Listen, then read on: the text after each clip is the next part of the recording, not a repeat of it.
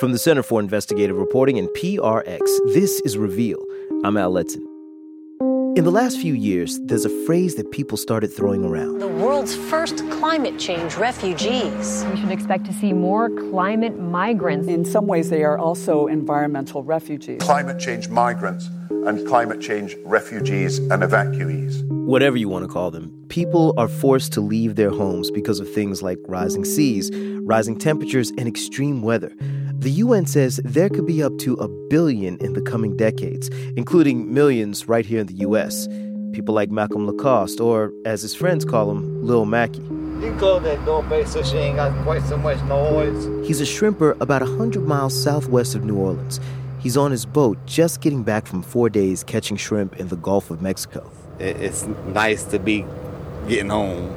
On board with him is WWNO reporter Tegan Wendland. It's real pretty up here. I think that's why I like it so much. My scenery all the time is what people take picture of. The early morning sun sparkles on the water of Bayou du Large, a channel that runs from the ocean all the way to Mackie's house. Bro, that's in my deckhand, dude. My deckhand. Here on the Louisiana coast, the bayou is like the main street of a small town. Every house you pass so far is first, second cousins. Oh, wow. Just, you go from the Lacoste to the Lovels to the DeHarts. It's all family. But the water that connects these families also makes their neighborhood increasingly dangerous. The land here is disappearing, making it one of the most vulnerable places in the state to flooding from hurricanes and tropical storms. Some of the houses are raised up high on stilts. Some are empty because owners have moved away. Those who remain, like Mackie, have to plan their lives around hurricane season. The first thing I do is watch the weather, especially once you get into June and July, when your storm starts really brewing up around. I have to get in, lift everything up that I can, get it out of harm's way, secure my boat, and then get out of Dodge. As storms continue to get worse, Louisiana's Republican legislature has been reluctant to place the blame on climate change, but they can't ignore the effects. The state's been planning for the next big storm ever since the devastation of Hurricane Katrina more than a decade ago, and thousands of people like Mackie are waiting to see if those plans will help them. Tegan Wendland takes it from here. You can't really see what's happening to the Louisiana coast when you're on a boat. Because first off, the coast is all around you. It isn't a straight line of beach or cliffs. On a map, it looks more like the bottom of the state's boot shape is unraveling into marshy fingers that reach out into the Gulf. The best way to really picture it ready? Is to see it from above. Ready? Woohoo! I take a tour on a tiny propeller plane. On board with me is a coastal scientist, Alex Kolker, and an environmental law professor, Rob Verchick. Oh, look at there's some birds over there. Oh, got it. White pelicans, it looks like. Yeah, they get up pretty high. We dodge the pelicans and look down on what's making Louisiana's coast such a dangerous place to live. Alex points out how the land is becoming marsh, and the marshes are dissolving into water. That intact marsh that we flew over at the start of the flight is probably what these areas used to look like 100, 150 years ago. And now we've just, if you eyeball it, it's 60-40, 70-30 water to land. Land is washing away into the Gulf. 2,000 square miles have disappeared since the 1930s. It's caused by sea level rise, long-term erosion, and oil companies. You can see how this area was drilled for oil, right? See all these little canals? They've dug canals so their boats can reach oil rigs they built out in the marshes. And those canals have eroded and turned to open water. To preserve the land that remains, the state's pumping in dirt to create marshes and barrier islands, and building levees, basically walls to hold back the ocean. As the plane turns, Alex tells me to look down. So that very unnatural feature is the shape of the levee. It's a straight line made of tons of dirt dividing the open water from land where you can see houses. But not all of the houses are safely behind the levees. That was Lil Mackie's house right back there. Nice. Yeah, we flew right over it. Nice. The water seems to be very, very close. And in the air you can really see how close the water is. Mackie's house is on an unprotected little spit of land, surrounded by water. So how do you think it feels to be some of the families that are watching this big levee go up and they know that they're outside of it? Oh, well, that's got to be devastating, I would think, right? Because they know exactly what that means. That's like the lifeboat sailing away without you on it. After we land, I ask him a follow-up.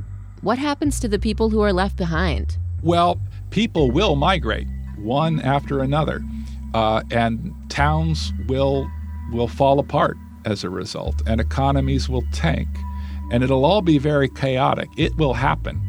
The only question is, are we going to get ahead of the curve? Louisiana has tried to get ahead of the curve. After Hurricane Katrina, the state unified its planning powers under a single agency, the Coastal Protection and Restoration Authority. Bren Haas is the lead planner. You look more prepared than I. He's a little self-deprecating, which must come in handy when you're trying to pull off such an ambitious mission. We are charged with restoring our coastline and reducing risk, protecting our citizens from hurricane storm surges. For the last decade, that's meant trying to save the land by building all of those marshes, barrier islands, and levees.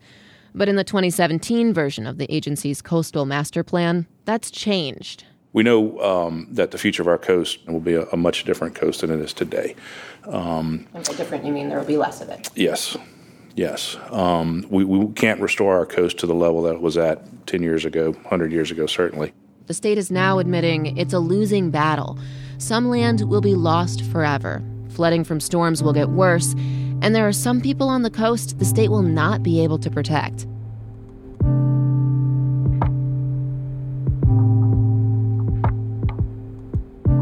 The Coastal Agency used an elaborate statistical model to forecast how bad flooding might get. If a strong storm would cause at least 5 feet of flooding, they say you should raise your home a little higher than that. And if the floodwaters are projected to hit 12 feet, you should just move. They estimate there are 2,400 houses like this. And the plan is to pay the homeowners to leave and knock those houses down. Just putting that down on paper, Bren says that's kind of a big deal. I think it's important to note that this is really the first time we've had this level of discussion about this sensitive of a topic. People don't want to be told they have to move, especially coastal Louisianans. They're fiercely independent. Many of their ancestors moved to the coast in the first place because they didn't want the government telling them what to do. Native Americans driven into the marshes by the Indian Removal Act, and scrappy French settlers like the grandparents of Mackie, the shrimper. A big storm could cause 14 feet of flooding for his house. That would make him eligible for a buyout. I wonder if he would take an offer to buy and demolish his house. I would have to think about it a lot because that's my whole livelihood. It's not just where I live at. Probably now that I've been doing it a while and I'm getting toward the end of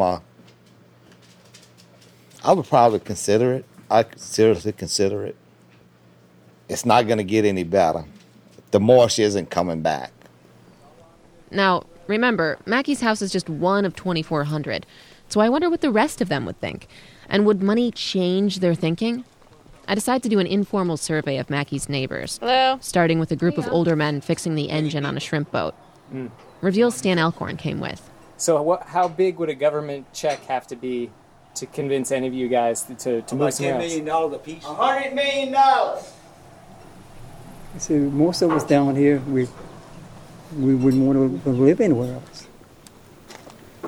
So I think that little interaction gives you a sense of what you encounter down here a lot. But as we talk to people, we find it doesn't take much to change their minds. For instance, we come up to one house. Windows covered in plastic and plywood. Hi. Hi, we're reporters. Okay. Diana Liner answers the door. Is that something that you would be interested in? If there were money to help you move, would you move? I'm 57 years old. My husband's 61. We're too old to start over on a new house and new payments. Mm-hmm. She says she's flooded and rebuilt so many times she can't remember. After Katrina, she applied for help to elevate her house, but she couldn't get the money. The bureaucracy involved was just too complicated. And the laws are so stupid that my house didn't get raised. Somebody's That's my daughter. Her daughter, Consuela Punch, peeks through the window shades to see who her mom's talking to. Hi. Then comes out the front door, wearing a cheetah print robe. So we were asking your mom about buyouts, if there were any kind of buyout program. The ocean's coming up. More storms are coming. People here will have to move. It's one of the most vulnerable parts of the state. And so we were talking... We don't want to move. But if there were money, would you? Yeah. They don't have a lot of faith that a new government program will help them. But if it was easy, if it paid enough money, that's a different story. Again and again, it doesn't take long to get from no, we don't want to move, to name a price. All it really takes is a conversation about flood risk, but also about dollars and cents, which Bren Haas, the planner at the Coastal Authority, understands.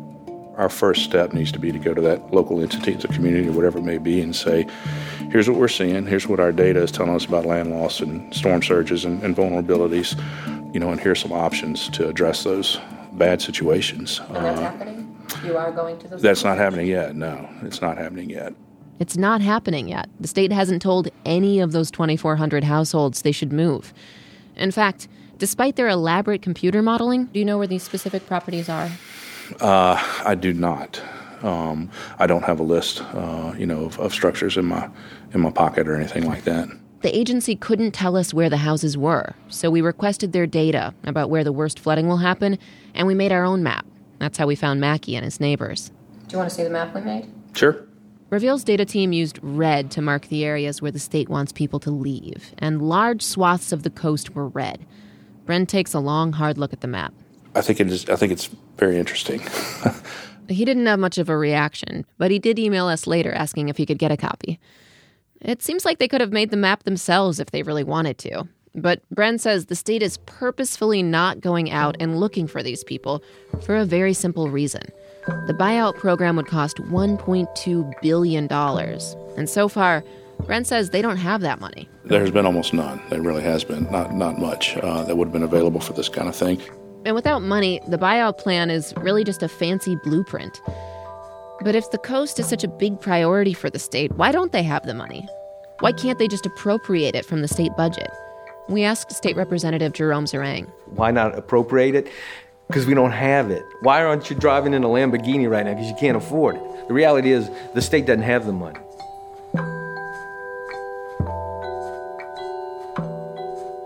States usually don't have the money to deal with major disasters like hurricanes and floods. They turn to the federal government and disaster-related grants from the Federal Emergency Management Agency or the Department of Housing and Urban Development. Some of those grants pay for things that sound like Louisiana's buyout program, but they're different. I get a first-hand look at a program paid for with one of these federal grants in Roberta Grove. It's a subdivision a half-hour drive from where Mackie the Shrimper lives. I'm going up this bridge, right? Yes, going up and over the bridge. I go there with Jennifer Gerbasi. She's a local planner whose whole job is managing federal disaster money. So these little plots here are where buyouts occurred? Yes. These are where buyouts have occurred. Okay, so we're just looking at just a mowed lot here, and there's houses on either side. Mm-hmm. Which is how most of our buyouts are. They're next to other houses. I point to one of the empty lots. This one says it's for sale. Yes, it is for sale. So someone can build here again? Yes. People can build here again, as long as they raise the new houses a few feet off the ground. The federal money being spent here isn't getting people to abandon dangerous areas before a storm. It's helping people who've already been hit. Republican Congressman Garrett Graves wants to change this. He represents much of southern Louisiana, where people are still cleaning up after more than 100,000 homes flooded in 2016. When I met him, he'd just come back from Washington, where he spends a lot of his time trying to get federal disaster money. It's an unpredictable funding stream. And now he's competing for relief funds in the aftermath of hurricanes in Houston and Puerto Rico. He says this whole approach, where we come in with money after the disaster, is just not very effective. Studies show $1 spent before a disaster saves $4 later. And I think instead of throwing a nickel at every $10 problem across the country, which is what we're doing right now, we instead come in and corral or focus those investments on things that are true priorities, like, for example, investing in buyouts in instances where that unfortunately is the best investment, to where we're spending money before these disasters strike and saving the billions that we come in and spend after disasters happen. But these days, he says, that's beginning to feel like more and more of an uphill battle. In 2013, then President Obama ordered federal agencies to work together to prepare for climate change. But President Trump has rescinded that order. Since the state doesn't have the money and the federal government isn't coming to the rescue, coastal planner Bren Haas says there's only one place left to look for money. A 2006 law that gives Louisiana a cut of offshore drilling in the Gulf of Mexico. There's a kind of justice to using this money, since oil companies are already implicated both in climate change and in eroding the coast. Next year, Louisiana's cut is supposed to be $70 million. That's a lot of money, until you compare it to the price tag of the buyout program. I mean, that's not anywhere near $1.2 billion. No. You can't ignore the fact that the dollars aren't there to do it. Obviously, that's a huge roadblock to implementation. And as long as he doesn't have the dollars to actually help people, Bren doesn't see a lot of upside in telling people they should move. To go to an individual homeowner and say, this is what needs to happen, in this particular location, might actually be irresponsible at this point. That's ridiculous. Scott Eustace works for the Gulf Restoration Network, an environmental group advocating for people on the coast. I mean, it is the responsibility of the state to inform its residents that there are threats to their public safety, and they need to be talking to people about that now. He says people don't even understand the danger they're in, let alone their options. And if they did, they'd be fighting to get help. If the state did have the money and helped all of those 2,400 households move, there would still be a lot of people left behind, like the Williams family. Hello. How are you guys doing? Pretty good, yourself? Ollie and Daniel Williams live just northeast of New Orleans in a little rural subdivision called Avery Estates. They grew up out here. This is where we wanted to be forever. We wanted to build our home with our family, have memories. Our families have been living out here since the 70s. Yeah. So, I mean, my grandpa used to farm pigs out here. Never got water this bad. It floods all the time now, and when it does, the water quickly rises in their yard. They've raised their home 13 feet in the air, so the house stays dry, but the cars get stuck, the kids miss school, and life is tough enough already without the flooding. Daniel's disabled, and they live off of his disability check, only about $1,000 a month for them, their 2 kids, and 5 dogs. Personally, I only give myself another year on this property, if that, and I'm fed up with it. I'm disgusted. I hate coming home. It's just, we can't be the family we want to be back here. So it's cutting out a lot of our lives. But once again, is the government going to give you enough money to do anything, I mean... At least when it comes to Louisiana's proposed buyout plan, probably not. On our map, the area where the Williams live is just outside of the red zone eligible for buyouts. The projected flooding where they are just isn't quite bad enough. So how does it make you feel to see that, that red zone's coming up? That's sickening and sad. It's sad that we're like the only little square that's left out. It isn't just that little square that's left out. There are a lot of people across Louisiana who are getting flooded and want out. But for now, they're all waiting for the next big storm to hit and the federal money that comes with it.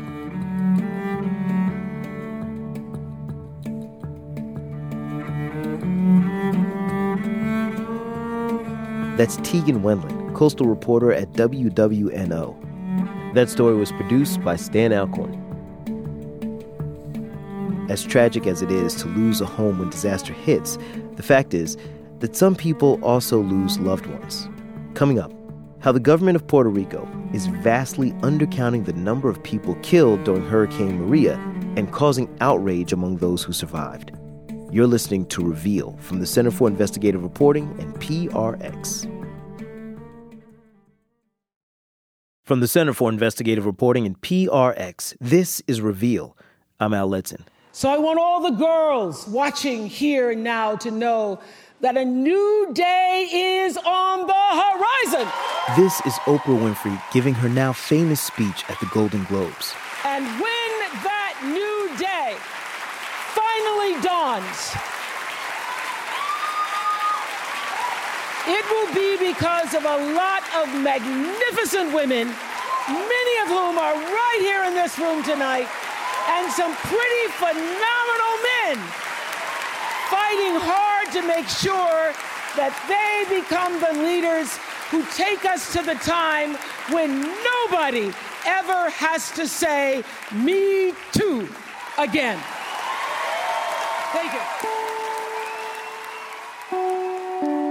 Oprah's speech earlier this month may have been the pinnacle moment for the Me Too movement, which aims to give voice to people who've been victims of sexual assault and rape. Me Too was started by Tarana Burke over 10 years ago, but it didn't catch fire as a national movement until this fall. The spark was movie producer Harvey Weinstein. Here's actress Erica Rosenbaum talking about her encounter with him. And just a warning, her story and others we hear today are pretty graphic. He holds me by the back of the neck and faces me to the mirror and very quietly tells me that he just wants to look at me. And he starts to masturbate, standing behind me. Other women spoke out as well. And suddenly, after years of allegations and rumors of abuse, Harvey Weinstein's career crumbled. And soon, there were more stories, and more careers came crashing down from politicians like Minnesota Senator Al Franken. Today, I am announcing that in the coming weeks, I will be resigning as a member of the United States Senate. To men in the media. In September, Matt Lauer had tough questions for Fox host Bill O'Reilly. You were accused of sexual harassment. Mm-hmm. You said at the time you did absolutely nothing wrong. Correct. Do you stand by that? I do. By November, Lauer himself was out. NBC fired him for inappropriate sexual behavior in the workplace. The Me Too movement is spreading beyond Hollywood, the news media, and Capitol Hill. Women from all corners of society are now coming forward with their stories. Attention to this issue may be new, but the problem is not. Back in 2013, we teamed up with KQED Radio, the investigative reporting program at UC Berkeley, PBS Frontline, and Univision to look into sexual violence against women janitors. These are people who clean the buildings many of us work in, scrubbing toilets, taking out the garbage, and vacuuming up the crumbs from our sandwiches. A lot of them are immigrants, some here illegally. They usually work alone at night, and that isolation can leave them vulnerable. The team of journalists we mentioned spent a year and a half investigating the industry. Their story was called Rape on the Night Shift, and we first aired it in 2015. We revisit it today because it's rare that these women's stories hit the front page, even in the era of Me Too. Here's Sasha Coca from KQED in San Francisco. The lights go out as the daytime office workers leave the building. And then, room by room, they flicker back on. 3 stories of glass light up like a shadow play. The silhouettes of janitors appear on different floors, one polishing a window, another mopping. Outside, 2 women hide behind a palm tree, watching. Mira, Vero, allá está el basurero. Vicky Marquez is less than 5 feet tall, with heels on. Veronica Alvarado has tattoos and green highlights streaking through her hair. Look, do you see him? There's a guy walking. He's passing the vacuum in the 2nd floor. The women are casing this office park in suburban Orange County, about an hour south of Los Angeles. They're undercover investigators with a tiny nonprofit that's trying to root out abuses in the cleaning industry. So we're walking around the building to see the possible entryways. They'll sometimes wait for janitors near garbage dumpsters or inside bathroom stalls. Pero no corras porque causa sospecha. Y es que como hay cámaras por todos lados. Don't run, says Marquez. That makes us look suspicious to the security cameras. Magia, magia, magia. Magic, magic, says Alvarado. The door is still unlocked. Buenas noches. ¿Cómo está? On this night, they find janitors who work 7 days a week without overtime. Others who have to buy their own cleaning supplies. But once in a while, they'll meet a woman who confides a darker secret, that she's being sexually abused on the job.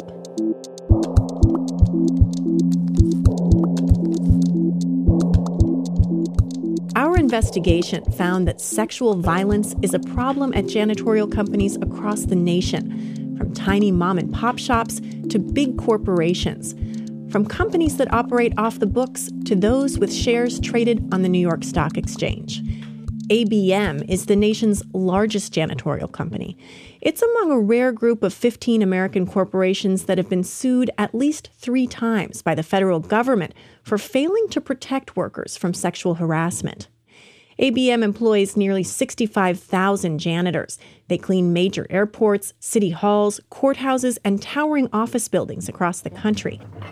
That's the company Maria Magaña used to work for.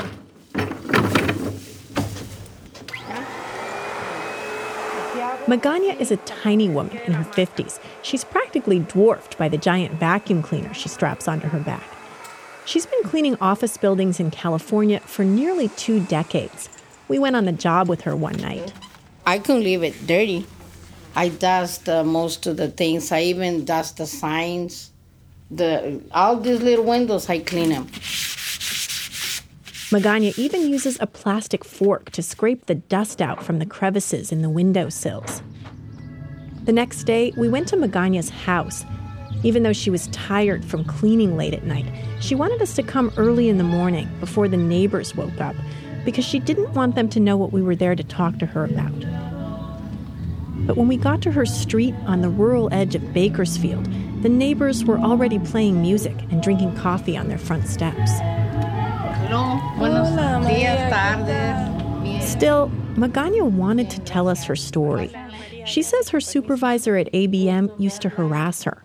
When she started talking about that, she was much more comfortable in Spanish. So I hit him with my broom and he said, "Maria, why are you so mad? What am I doing wrong? It's just a caress. I'm just being affectionate." I told him, "You get any closer and I'll hit you with the handle right now." I told him, "I'm going to spray this cleaner in your eyes." But he didn't stop. And in 2005, Magaña says he raped her. She took us to the bank building where she says it happened. Every time I come to pass by this bank, I remember what happened. That's why I agreed to let you take me, so I could help remind women they should work in places that are well lit, that they shouldn't work alone.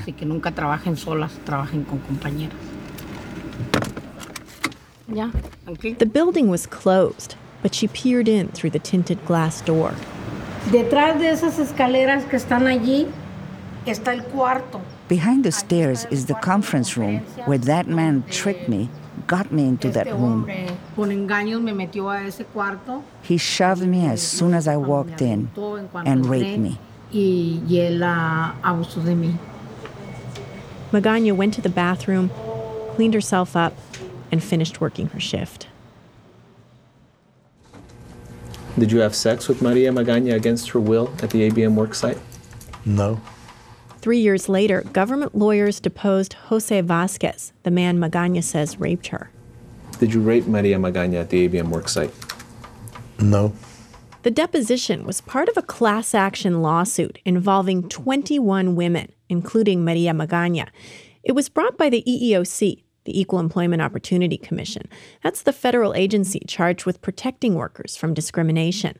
Anna Park was in charge of the case against ABM. We did not believe they did all they could, and they allowed these women for years to be abused. She says this was one of the worst cases of sexual harassment she had ever seen, and showed how the company failed to follow its own procedures. Any good company will say, let's investigate this. Who else is affected? What else is going on? That didn't happen here. The lawsuit claimed that ABM failed to protect the women from harassment and assault in the workplace. 14 harassers were named. A dozen of the plaintiffs pointed to one man, Supervisor Jose Vasquez. The EEOC found some witnesses, too. Scott Stevenson was volunteering one night at a fundraising dinner at a church in Bakersfield. Sent some kids out to take some trash to the dumpster, and they came back with the trash. They thought somebody was hurt in the dumpster area. So I went to go investigate, see what was going on, and there was what I believed was a sexual assault taking place right in front of us. He saw a janitor he recognized as Jose Vasquez near the dumpster. No, I recall the belt not being buckled all the way on his pants. Remember that jingling. He says Vasquez was standing in front of another janitor, a woman. His arms were spread out almost like a starfish, so he was preventing her from leaving that area. Every attempt she made, he would grab her or grope her to get her back in front of him. She was crying. She was in tears. She had that help me look on her face. Stevenson threw the trash into the dumpster. It made a bang. Startling Jose Vasquez, Stevenson called the police, and in their report, the woman said she was frightened. But when the police asked Vasquez to come to the station a few days later, he showed up with the woman. They both said they had just been playing around.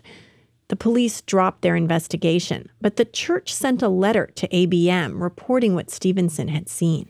There's no way that could have been consensual. I've never seen anybody have a romantic interlude by a maggot-smelling dumpster. But ABM never interviewed Stevenson. A few months later, the company got 2 anonymous letters alleging that Vasquez was touching and harassing women and that he had a criminal record. "Help us," said one letter. "Please, send someone to investigate." But at his deposition, Vasquez testified that ABM didn't ask him about the letters. Nobody from ABM talked to you about sexual harassment allegations in or around September of 2005, correct? No, sir, nobody did. And the company hadn't checked his background when he was hired. Vasquez was a convicted rapist on California's sex offender registry. Government lawyers deposed Timothy Brecky, then a regional vice president for ABM. What's your overall question, Well, please? I'm putting the exhibit in front of you to remind you that he was convicted of rape by force. I see that, yes. Brecky admitted the company's human resources department didn't notice that when Vasquez filled out his job application, he left the question about criminal history blank. So the question is, do you think it was a good idea to put someone who was convicted of rape by force supervising women alone in buildings at night? No. But Brecky asked why the women didn't report their alleged attacks to ABM. For example, Maria Magaña stayed on the job with Jose Vasquez for a year and a half after she says he assaulted her. How these things were not reported in a timely manner, how there was no medical kind of backup to some of these things. I just need to have more information. So it's the fault of the women? Objection. Argumentative. You may answer. Yeah, I didn't say that. ABM didn't admit wrongdoing, but settled the case in 2010. The 21 women, including Maria Magaña, were awarded a total of nearly $6 million. ¿You quieres su café? No. Mira. 5 years later, Magaña still lives in a cramped house in Bakersfield, taking care of her elderly mother and teenage son. She's the only income earner and says that's a big reason why she kept working at ABM so long after her attack. She still works as a full-time janitor and says she's uncomfortable spending the settlement money from the case. Me pueden dar miles y miles, pero yo hasta la fecha no puedo. They can give me thousands and thousands of dollars, but to this day, I can't spend the money with joy because I see it as dirty. Que ni ese dinero me va a calmar el dolor. That money won't ease my pain, that filthy stain on my heart from that man who marked me. Quedó en mi corazón sucio de ese hombre que me marcó. It won't change the past or clean how dirty I feel. El pasado ni va a limpiar lo sucio que yo me siento. As for Jose Vasquez, he was never charged with any crimes related to the ABM case. We tracked him down, but it wasn't easy. I'm not walking into that. Hi, Pooch. Hi, puppy. Because of his previous rape conviction, he's on California's sex offender registry. But when we went to that address, he'd moved without notifying authorities. Hello? We finally found him at a new house, but he didn't want to be recorded. He said he started his own cleaning company, and he wanted to put the ABM case behind him. Some of those women, he told us, were just money hungry. A few months after settling the EEOC case, ABM was featured on national television, a show called Undercover Boss. ABM portrayed itself as a company that takes a lot of pride in its workers. Each week, we follow the boss of a major corporation as they go undercover in their own company. ABM's CEO at the time, Henrik Slipsager, posed as an immigrant looking for work as a janitor. The boss will trade in his well-manicured lawn and private tennis court for rolls of toilet paper and a squeegee. Rub it. On the show, a woman janitor taught him how to clean toilets. You like it, right? I love it. I tell you, I love it. She had only one complaint about the company. One thing probably ABM could do better is have women wear pants, because if I have to run around, bend over, I got to make sure somebody else, excuse my language, doesn't see my butt behind me or something like that, In the end, impressed with her work ethic, Slipsager gave her a new uniform, a pair of pants instead of a dress. Slipsager and other ABM officials declined our repeated requests for an interview. Just before deadline, they sent us their own videotaped statement. Hi, my name is Miranda Tolar, and I'm ABM's Deputy General Counsel for Employment Law. Tolar outlined ABM's commitment to a safe work environment, including sexual harassment training for employees and a hotline where they can report concerns or complaints in 100 languages. We believe that our policies and procedures are the gold standard in the industry. Our systems work. In some cases, we have been made aware of inappropriate behavior and taken action. In other cases, allegations of wrongdoing have proven to be false and even malicious, often by individuals previously in consensual relationships that ended. ABM also sent us a letter saying our reporting is focusing on older cases, and the company has improved their policies and practices since the EEOC case was settled. But we found other lawsuits against ABM. In some of the cases, women say they were fired for complaining.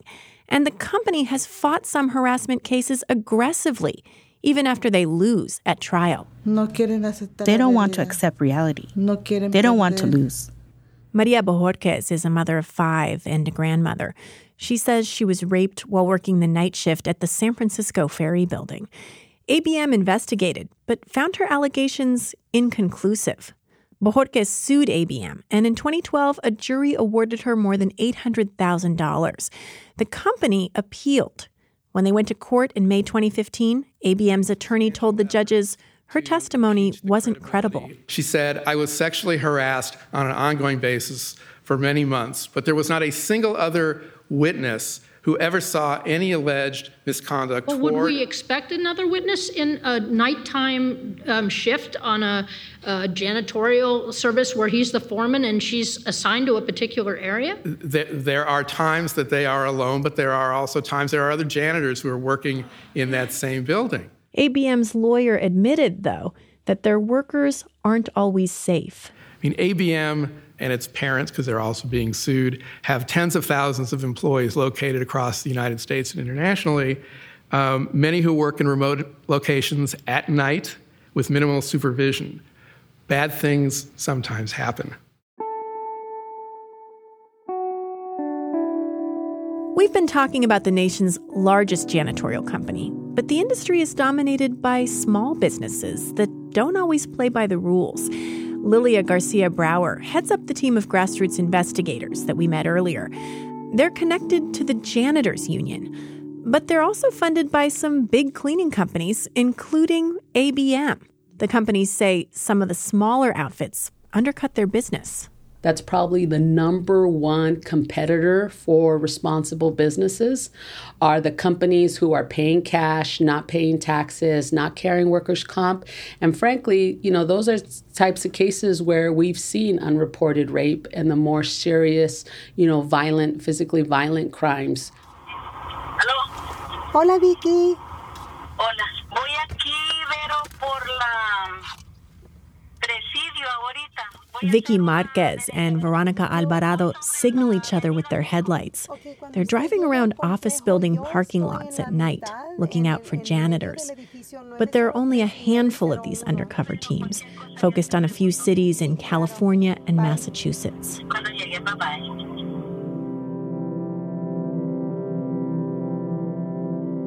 There are some 2 million janitors in the U.S., the people who scrub our toilets and vacuum our floors. Sometimes they're victims of rape, but they're invisible to most of us, working on the night shift.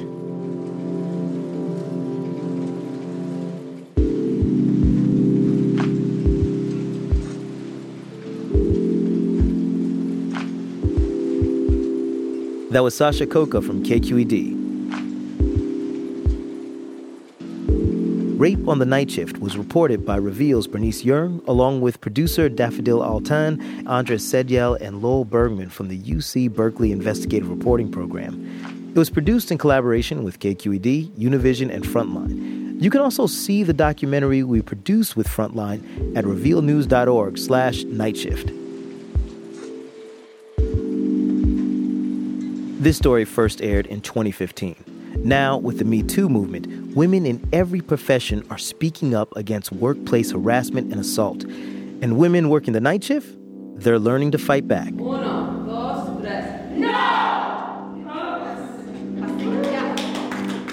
That's next on Reveal from the Center for Investigative Reporting and PRX.